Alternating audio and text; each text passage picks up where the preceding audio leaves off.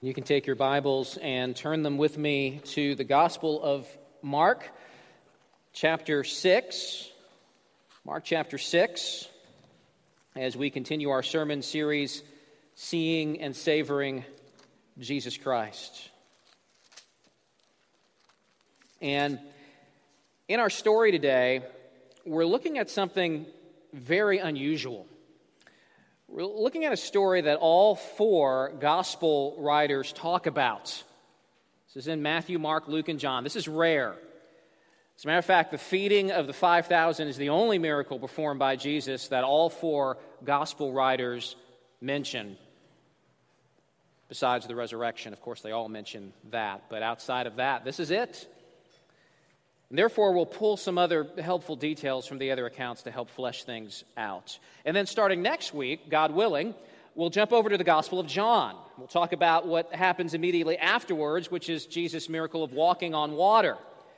And then after that, John's going to give us something that the other gospel writers don't give, which is a record of Jesus teaching on the meaning of the miracle of the feeding of the 5,000. So we're going to spend the better part of May talking about this miracle and this message. It's that big of a deal, and it's that important. There's a reason why God told this story 4 times in the Bible. In the meaning of the feeding of the 5,000 is a message that is of the utmost urgency for us. In fact, it's a matter of life and death. We'll see that more clearly in the weeks ahead when we consider John's account. So today we're just going to scratch the surface of this. It's just an appetizer, but I promise we'll dig in more as we move forward this month. So, if you would stand with me, we like to stand as we read God's Word to recognize that this is the Word of God. It's a way of showing respect and reverence for His Word and the authority of His Word. We'll read Mark chapter 6 together. We'll start at verse 30. So we're picking up right where Pastor Steve left off last week, verse 30, and we'll read on down through verse 44. Mark writes under the inspiration of the Holy Spirit, "The apostles returned to Jesus and told him all they had done and taught. And he said to them, 'Come away by yourselves to a desolate place and rest a while.' For many were coming and going, and they had no leisure even to eat. And they went away in the boat to a desolate place by themselves. Now many saw them going and recognized them, and they ran there on foot from all of the surrounding towns and got there ahead of them. When he went ashore, he saw a great crowd, and he had compassion on them because they were like sheep without a shepherd. And he began to teach them many things. And when it grew late, his disciples came to him and said, 'This is a desolate place, and the hour is now late. Send them away and go into the surrounding countryside and villages and buy themselves something to eat.' But he answered them, 'You give them something to eat.' They said to him, 'Shall we go and buy 200 denarii worth of bread and give it to them to eat?' And he said to them, 'How many loaves do you have? Go and see.' And when they had found out, they said, 5, and 2 fish. Then he commanded them all to sit down in groups on the green grass. So they sat down in groups by hundreds and by 50s. And taking the 5 loaves and the 2 fish, he looked up to heaven and said a blessing, and broke the loaves and gave them to the disciples to set before the people. And he divided the 2 fish among them all, and they all ate and were satisfied. And they took up 12 baskets full of broken pieces and of the fish. And those who ate the loaves were 5,000 men." Let's pray. Father, have mercy on me, a sinner. Father, I come into this pulpit this morning very needy of you, very needy of your supply, very aware that you have called me to do something for the next 45 minutes, something that is impossible, to give people your word. And I can't do that on my own. I need your help, and I need your strength, and I need your provision. Father, there are many who are in this room this morning who are coming feeling broken and needy, like just not knowing how they're even going to make it through the rest of the day. Father, I pray that this would be a time where they would receive feeding and nourishment from Christ, strength and encouragement. I can't do that, but you can. Your Holy Spirit can. And so, Father, I pray that in the next few minutes you would work through a very weak, bumbling, foolish preacher, and that you would work in the ears of weak and needy people who are listening, and that you would do a work, that you would speak to us, that we would hear, that we would be nourished, that we would be satisfied. In Jesus' name, amen. You may be seated. The prayer of John the Baptist, the heart's desire of that great prophet, do you remember what it was? When the followers of John complained to John that fewer and fewer people were coming to be baptized by him, and instead they were going over to be baptized by Jesus, and they were upset because the spotlight was shifting away from John and on to Jesus.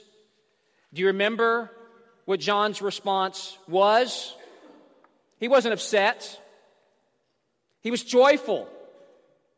And he said, "He must increase, but I must decrease." He must increase, I must decrease. That was the desire of John's heart. And in last week's sermon that Pastor Steve preached, we saw that God gave John the desire of his heart by allowing a tyrant to throw John into prison and eventually cut off his head. Don't feel sorry for John. He's been in heaven now for 2,000 years, and I think he's doing just fine. I promise you, he has no regrets, and he is reveling, even as we speak, in the joy of his master. He's not upset about this. The ministry of John was all about pointing to Jesus.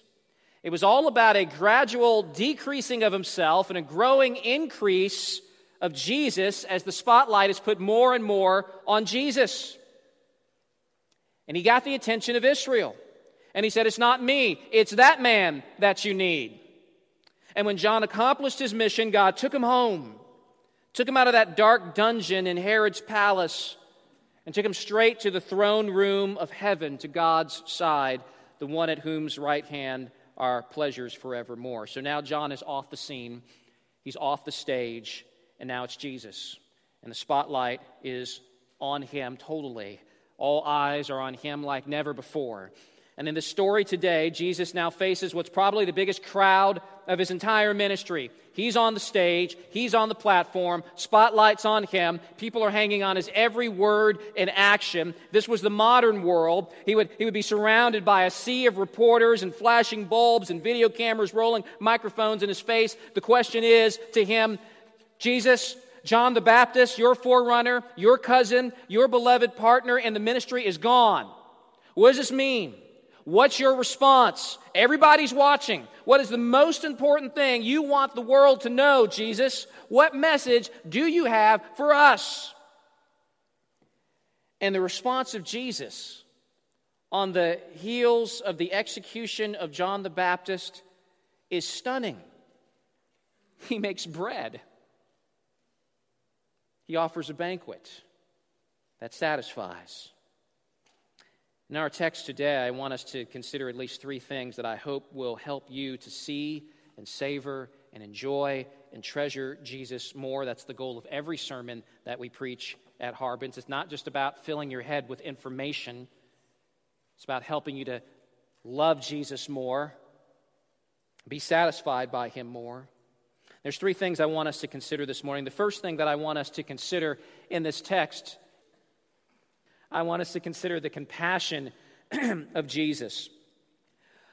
What's interesting about this story is that though the day ends with thousands of people rallying around Jesus and shouting out in enthusiasm, ready to pledge their allegiance to him, we see that most specifically in John's account, which we'll get to in the weeks to come. That's how the day ends. That's not how the day begins. Instead, Jesus begins the day planning on doing the exact opposite, on being alone.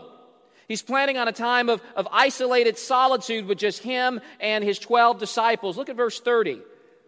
The apostles returned to Jesus and told them all they had done and taught, and he said to them, "Come away by yourselves to a desolate place and rest for a while." The agenda is not work, it's rest.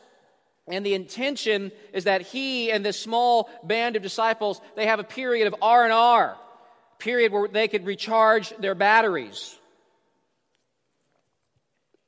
Let's remember where we are in the flow of the Gospel of Mark. A lot's been going on. Jesus and the apostles have been working nonstop, traveling around for days and days, preaching and healing and casting out demons. It would have taken a physical toll on them. And then you add to that the emotional toll of the execution of John the Baptist. It's been a draining, exhausting time.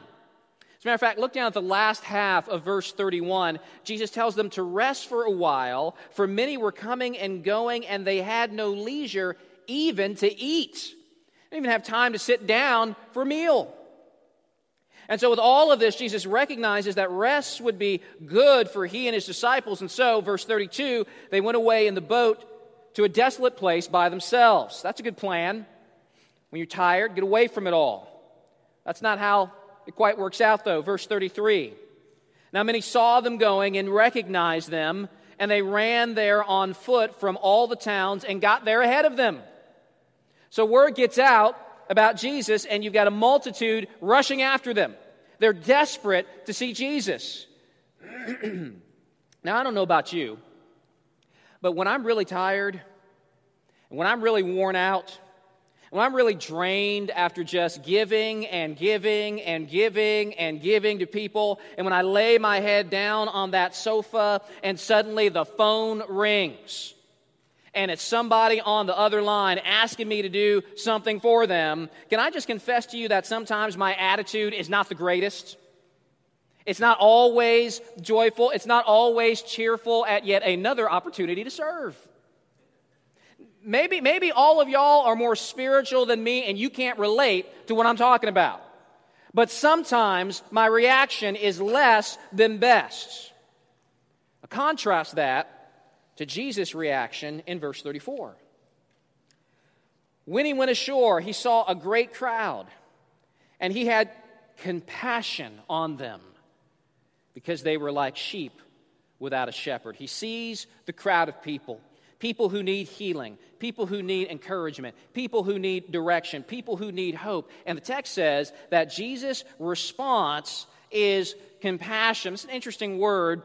In the Greek text, that word is only used a handful of times in the New Testament. Every single time it's about Jesus, and that word gives the idea of being so moved that you actually have a physical response to it. You're feeling something in your gut. Have you ever been so emotionally moved that you feel even maybe a pain in your gut over that? This is the kind of compassion and deep feeling that Jesus has towards the people. And why specifically does he have compassion on them? It says so. It says why. Because they were like sheep without a shepherd. Those words of sheep and shepherd have deep Old Testament connotations. God often described his people as sheep. And what do we know about sheep? They're vulnerable. They need guidance. They need a leader. They need a good shepherd to care for them and to nourish them and to lead them into safe green pastures and to protect them from savage beasts that would ravage them. If a sheep doesn't have a shepherd, what's going to happen to that sheep? It's going to die. It's not going to make it. It's going to get lost or eaten or fall into a pit and can't get out. Sheep without shepherds don't last long on their own. And people without God don't last long on their own. And as the Old Testament story progresses, you see God raising up men, shepherds, to look after his people. Some of them are okay. None of them are perfect. And many of them turn out to be totally corrupt, hurting the sheep instead of helping them, abusing the sheep, taking advantage of them instead of serving them. In Ezekiel chapter 4, God gives a stinging indictment against the shepherds of Israel. And then he gives a remedy, a solution for the problem. He says, "Behold, I myself will search for my sheep and seek them out. I myself will be the shepherd of my sheep. I myself will make them lie down, declares the Lord God. I will seek the lost. I'll bring back the strayed. I'll bind up the injured. I'll strengthen the weak. I'll feed them in justice." God says, enough of the corrupt shepherds. I'm coming down personally. I will be the good shepherd and give the people exactly what they need. And here comes Jesus. And as much as Jesus would appreciate rest, as much as he would appreciate a time of solitude, what does Jesus do instead? He considers the needs and interests of others ahead of his own, unlike the false corrupt shepherds. He's more interested in ministering to their needs as opposed to his needs being ministered to. He sees this sight of people. He's deeply moved, and Jesus, the God shepherd of Ezekiel 34, cannot turn them away. He's moved by compassion. He cannot help but minister to them. Text says in Mark 6:34 that he begins to teach them many things. That's interesting. The first description of Jesus' compassion that Mark gives you is not that he healed their sick, though we learn from the Gospel of Matthew that that was going on. And the first description of Jesus' compassion is not that he feeds them bread, though that's coming. Instead, the first thing Mark associates with Jesus' compassion is that Jesus teaches the people. And Luke's gospel specifically tells us that he spoke to them about the kingdom of God. And part of the teaching of the kingdom would have to do with entrance into the kingdom, which happens through repentance and faith in Jesus. So in essence, Jesus, he sees this multitude and he's preaching about himself to the people, and the scriptures tell us that that is compassion. Yes, Jesus met physical needs, but compassion is more than meeting physical needs. There are Christians and there are churches today that emphasize what's known as the social gospel. And for them, Christianity is all about meeting physical needs. We're going to build hospitals. We're going to provide clean water to this village. We're going to give food to the homeless. And with some Christians, that becomes the essence of Christianity. That becomes what the gospel is. And yet, if all you do is heal sick people, and if all you do is give food to the poor, and if all you do is build hospitals, people will appreciate it. They will think you're awesome, and then they will die and go to hell if they don't hear the gospel. Is that compassion? We see Jesus meeting physical needs. He doesn't deny the body. He doesn't think those things are unimportant. And we have the New Testament exhorting us to remember the poor, to care for widows and orphans in their affliction. But meeting physical needs is not the gospel. Instead, it's an overflow, an implication of the gospel. It's a demonstration that we've been changed by the gospel and that God's love is in our hearts. But with that said, the priority is the teaching. The priority is the spiritual needs of the multitudes. Even the feeding of the 5,000, while that's meeting a physical need, even that is actually an illustration Jesus uses to teach an urgent spiritual reality. We'll see that later on. Jesus sees a multitude of people desperate for spiritual nourishment, and he's moved to compassion. Let me ask you this. When you see a world full of unbelievers, what's your reaction? Is your first instinct to rage against unbelievers? To pour down condemnation on them? Do you have a bitter hatred towards unbelievers who are taking the country in a direction away from God? Do you get on the internet, on Facebook, just rant and rave about all these people who are doing all these terrible things, and you're dropping the hammer on them? Is that your instinct? Is your demeanor towards unbelievers one of antagonism and hostility? You know, sometimes some professing Christians are more like Jonah than like Jesus. Remember Jonah? What was Jonah's reaction to God's wrath on sinners? He loved it. It was entertainment for him. He was excited about the prospect of God destroying the city of Nineveh in judgment. He's sitting on top of that hill with a first row seat waiting for the fireworks. And then he's mad at God because God shows mercy. Some of you in this room may see yourself in Jonah. And all of us in this room need to identify more with Christ. And oh, how I long for Harbin's church to more and more be moved with compassion to the point of grief, even physical pain in your gut, as we contemplate the world at large as lost. As when we see our friends and neighbors who don't know Jesus, we see them wandering like sheep without a shepherd. The Bible exhorts us to be imitators of God. And so let our text today move us to ask God for forgiveness first for our lack of concern for the lost and our lack of compassion when we refuse to tell others about Jesus. And simultaneously, let this text amaze us and thrill us at the sight of such loving compassion in the person of Jesus. This kind of compassionate God is your God. So there is the compassion of Jesus, but we also see the testing of Jesus. The testing of Jesus. Not that Jesus is being tested, but that he is doing the testing. He is giving the exam, so to speak. So Jesus has been teaching all day, and the people have been hanging on his every word, and it's getting darker and darker. And verse 35 says, when it grew late, his disciples came to him and said, "This is a desolate place, and the hour is now late. Send them away to go into the surrounding countryside and villages and buy themselves something to eat." Now, we become so familiar with this story, reading it with Western 21st century eyes, that we tend to miss more than we get. If there's anything we take for granted in the modern Western world and wealthy suburban Atlanta, it's the availability and the abundance of food.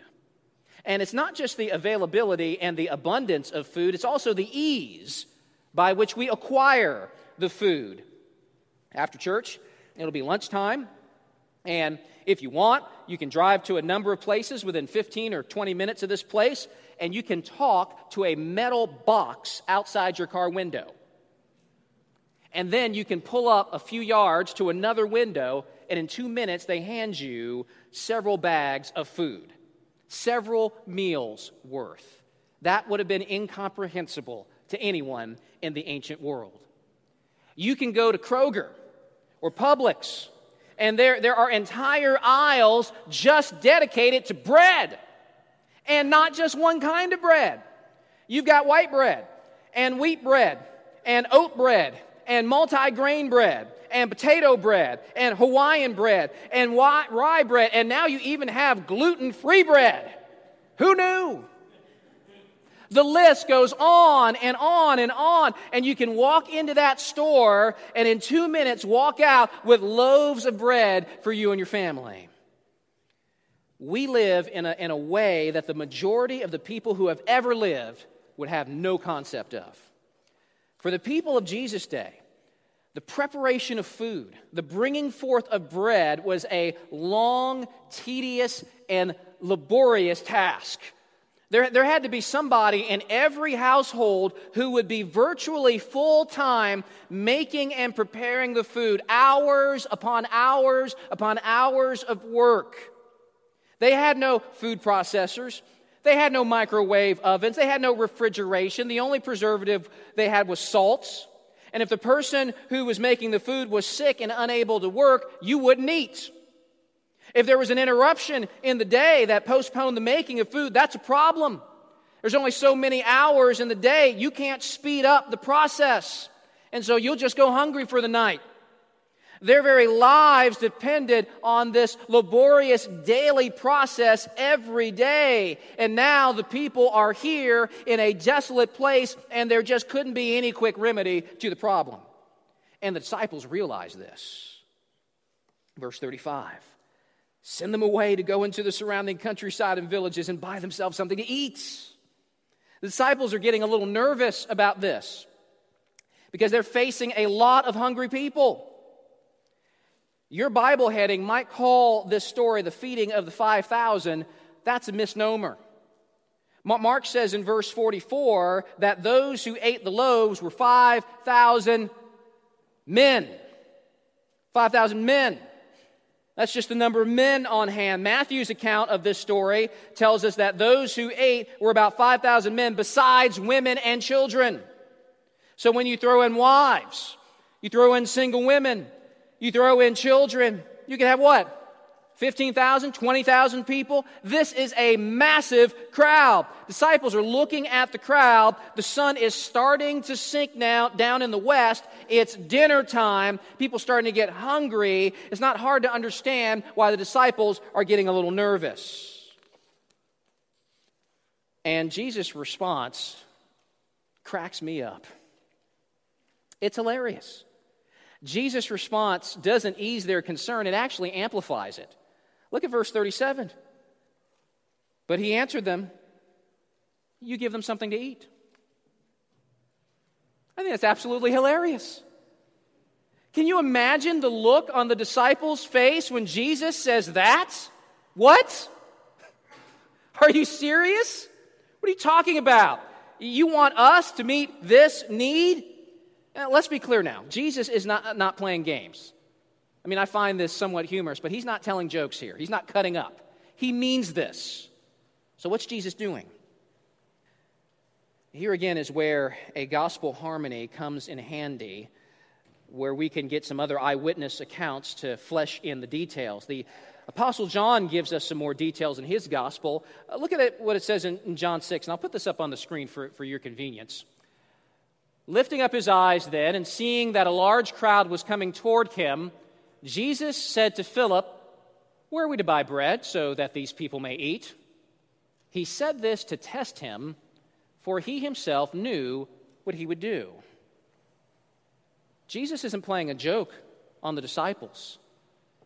This is exam time. He's testing them. There's something that they're supposed to learn in all of this. Text says Jesus already has in mind what he's going to do. So why doesn't he just do it? Why doesn't Jesus just immediately say, hey, Philip, hey, disciples, don't worry about this. I got this. He doesn't do that. Why does he instead tell the disciples to feed them? In giving the disciples this task to do, Jesus is reminding the disciples of their role and their purpose. He's reminding disciples in this room today of your role and your purpose is to compassionately serve and to minister to others in Jesus' name. The purpose of all disciples is to serve in such a way that will bring and point people to Jesus. This was a lesson that the disciples had to learn more than once. There are several times in the Gospels where those in need come to Jesus and the disciples' response is, send them away. So, for example, in Matthew 15, you've got a desperate Canaanite woman coming to Jesus, pleading with him to heal her demon-oppressed daughter. And what's the disciples' response? Send her away, for she's crying out after us. This is annoying. What's she doing? Go away. Or you look at Mark chapter 10. You've got parents bringing their kids to Jesus, wanting ministry from him. And do you remember the disciples' reaction? They rebuke the people. No. Don't bother the master about this. It's just kids. And now here in the wilderness, in a desolate place, the multitudes are coming to Jesus, and the disciples say, send them away. Let me tell you something. If somebody wants to come to Jesus, don't you ever stop them. Don't you ever discourage that. There's a reason why when you got saved, that God left you on this planet and didn't immediately kill you and take you to heaven. And that reason is so that you can help people come to Jesus. That's your role. That's your purpose. That's why you exist, for you to decrease, for him to increase, so that by your decreasing and by his increasing in your life, people will see Jesus and will flock to him. The disciples are still learning this lesson. They see the multitudes as a problem, not as people. People who desperately needed what Jesus had to offer. And Jesus expects his disciples to serve and to minister in his name so that people are pointed to Christ. He says, you give them something to eat. And the disciples say, no way. That's not happening. Verse 37, they said to him, shall we go and buy 200 denarii worth of bread and give it to them to eat? You know how much a denarii is? Denarius? It's a day's wage. Think about how much you make in a day. Multiply that by 200. Disciples are calculating that it'll be about that much money just to get a tiny portion for everyone. No one is carrying around 200 denarii in their wallets. So they can't afford to feed the people. They start scrounging around to see if they can find some food. Verse 38, he said to them, how many loaves do you have? Go and see. And when they had found out, they said, 5 and 2 fish. Now again, John's gospel gives us some more detail. It says that one of his disciples, Andrew, Simon Peter's brother, said to him, there's a boy here who has 5 barley loaves and 2 fish, but what are they for so many? That's not a lot for 20,000 people. And it's actually less than you think. Sometimes people ask, what in the world is a boy doing with 5 loaves of bread? That's a lot of bread for one kid. I even heard somebody once suggest that maybe this boy was a little entrepreneur. And he had all this extra bread, and he's just going to sell it. Just hawking bread to the crowd to make a few bucks, set up a little concession stand or something. Part of the problem is that when we think of bread, we tend to think of a loaf of Wonder Bread, or something like that we get from the store. But these 5 barley loaves were little, small, round things, kind of like pita bread. And the fish weren't big old king salmon. They would have been like small sardines. That's enough to sustain one boy for an evening. Maybe. Maybe not some of you teenagers in here. That's all he's got. Apparently, there was one mom in all of Galilee that was thinking ahead and packed him lunch. Nobody else was thinking. Nobody else has got anything. So the situation is desperate. You got 20,000 people. They've got no food. It's getting late. They scrounge up 2 sardines and 5 slices of pita bread. And Jesus turns to them and says, you give them something to eat. And the disciples are thinking, that's impossible. And that's precisely the point, which brings us to our third reflection, and that is the provision of Jesus. Verse 39. Then he commanded them all to sit down in groups on the green grass. So they sat down in groups by hundreds and by 50s. And taking the 5 loaves and the 2 fish, he looked up to heaven, said a blessing, and broke the loaves, and gave them to the disciples to set before the people. And he divided the 2 fish among them all, and they all ate and were satisfied. He is commanding the disciples to serve and to minister, but he is showing them that they cannot do it in their own strength, with their own resources, in their own power. It is the power of Jesus that multiplies the food. The provision comes from the hand of Jesus. And the disciples simply become agents of the distribution. Text says Jesus multiplies the bread, gives it to the disciples, and they in turn give it to the people. Jesus puts the disciples in an impossible situation on purpose to teach them that they will never be able to do anything for Christ apart from Christ. Later on, Jesus tells them, apart from me, you can do what? Nothing. Still later on, Jesus gives the disciples an even more daunting task to go into the world, to preach the gospel, to make disciples, and proclaim Christ to the nations so that men might be saved. And they will not be able to do that in their own strength. They will only be able to minister in the strength that God supplies, with the resources that He gives. This is an urgent lesson for the disciples then. It's an urgent lesson for you now. Some of you in this room are in what feels like impossible situations. Situations in which you know that you are supposed to serve God and serve others. Maybe it's a gospel opportunity with a lost person. Maybe it's loving somebody who is not lovable. I bet you have somebody in your life that's like that. Maybe it's being a godly husband or wife or mom or dad, and you're thinking about these situations that Jesus has called you into, and you are thinking, I can't do this. This is impossible. There's no way that I can do this, God. I don't have the ability, the gifting, the experience, the maturity, whatever it may be. I don't know how I can, this situation you've called me in, God, I don't even know how I can make it through the next 3 hours, let alone do this thing for the next 3 months or 3 years or more. I can't do it. I struggle with this in my own life. There are few things that God has called me to do that are as difficult as being a pastor. There are so many responsibilities, so many burdens between counseling and discipling and leading and administering and preaching. There are many times when I think, I can't do this. I'm a bumbling fool, God. And I know many of you agree with that assessment. I'm a bumbling fool.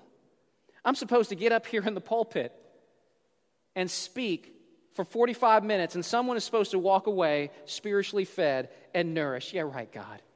I can't do this. And God speaks into your situation and speaks into my situation in the same way He speaks into the disciples' situation with the feeding. You can't do it, but I can do it. That's Jesus' message.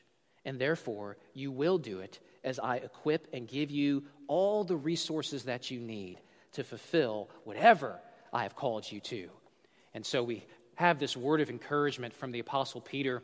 As each has received a gift, use it to serve one another as good stewards of God's varied grace. Whoever speaks is one who speaks oracles of God. Whoever serves is one who serves by the strength that God supplies. Love that. God's called you to serve. Many of you right now are in various serving roles. Never forget that you were to serve by the strength that God supplies. The disciples freaked out because they're trying to serve. They're thinking of serving in their own strength, with their own resources and their own abilities, and they can't do it, and they are exactly right. One who serves by the strength that God supplies. That's the key. Why? What goal? In order that in everything, God may be glorified through Jesus Christ. To Him belong glory and dominion forever and ever. Amen.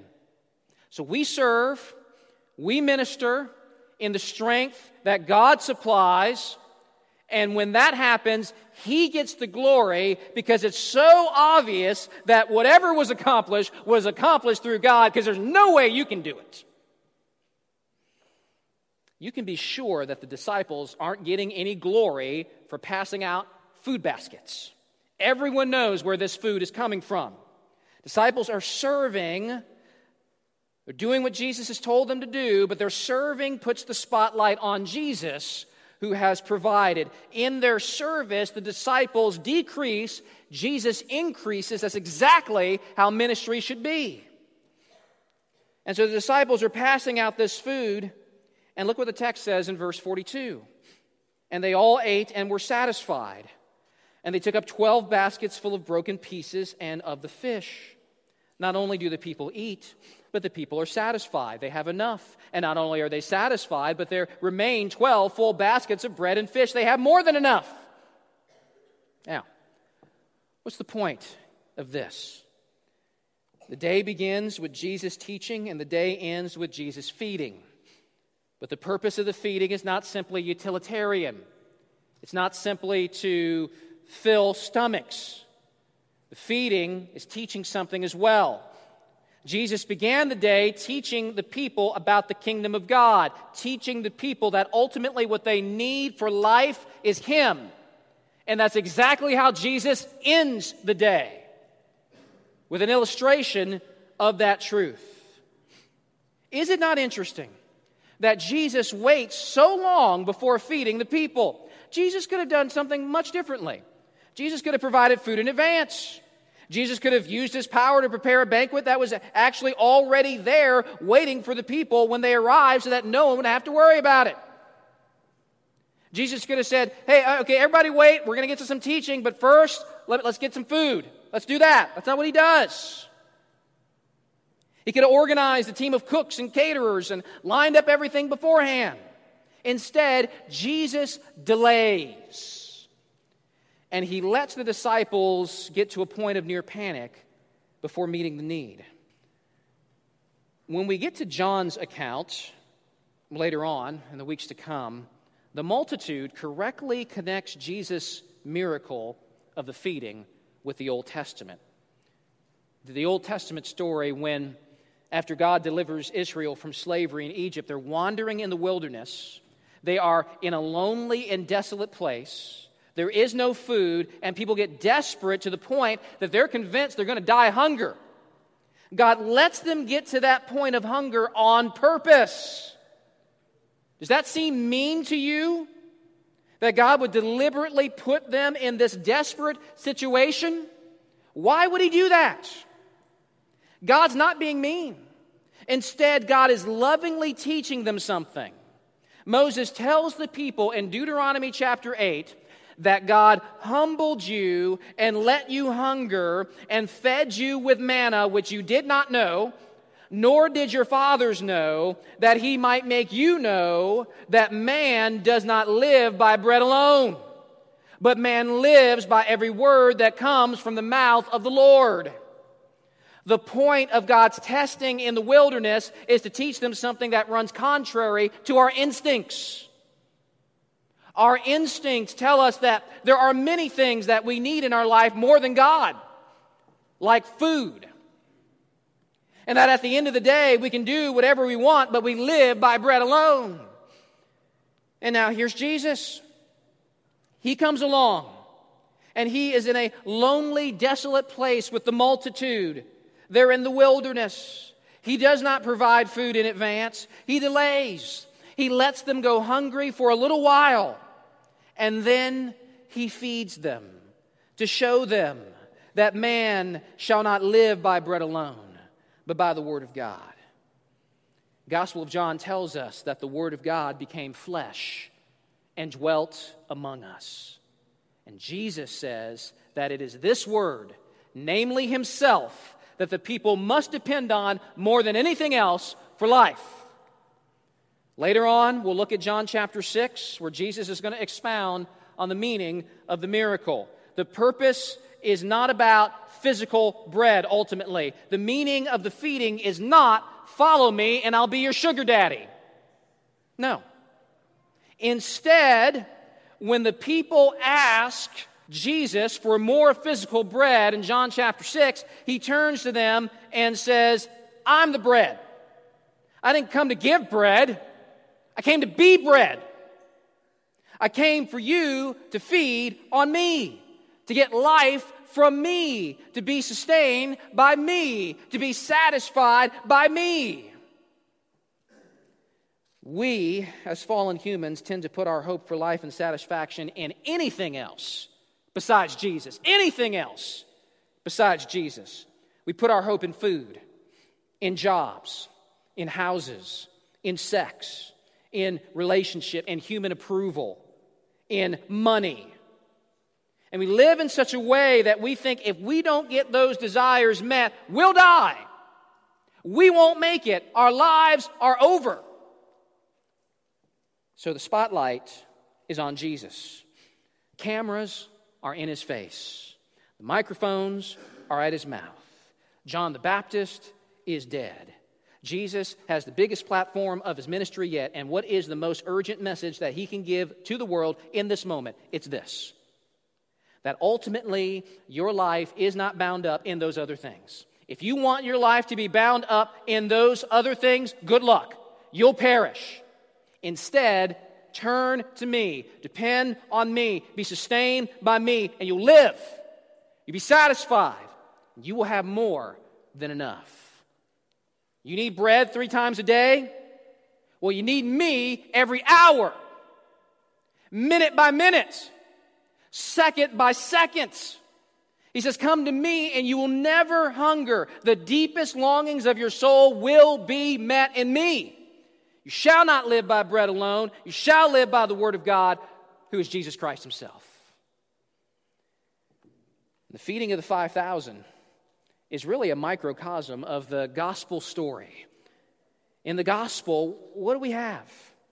We have a God who sees a multitude of humanity, a multitude of sinners who are scattered and broken and bound in slavery to sin and death, a group of people who, because of their sin, deserve only the eternal wrath of God. A group of people who are in an impossible situation, utterly helpless, who cannot do anything to help and save and provide for themselves. And that sight moves God the Father to compassion. Compassion to such a degree that he sends his only Son into the world. Is that not what the Apostle John tells us? God so loved the world that he sent his Son. And Jesus Christ comes and he becomes our provision. He dies on the cross. He suffers the wrath of God in place of sinners, so that all who believe in him shall not perish, but have everlasting life. Salvation comes at his hand alone. This is God's message to the world. Come to Jesus. Believe, repent, be saved, be satisfied, receive life. Stay tuned. We'll talk more about this in the weeks ahead. Let's pray. Father in heaven, this word that you have for us is a word that is relevant to everybody in this room, whether they are believers or unbelievers. Oh, Father, for those of us who are believers, please forgive us for living our lives in such a way where we are chasing after other things for life and for sustenance, and we live like the world.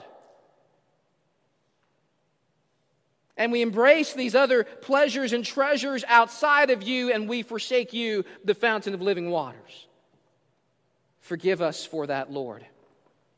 And raise up in our minds and in our hearts an ever-growing, ever-increasing awareness that it's not simply that we come to salvation and receive that immediate life and that immediate satisfaction, but that for the believer, the need to be sustained by you continues forever.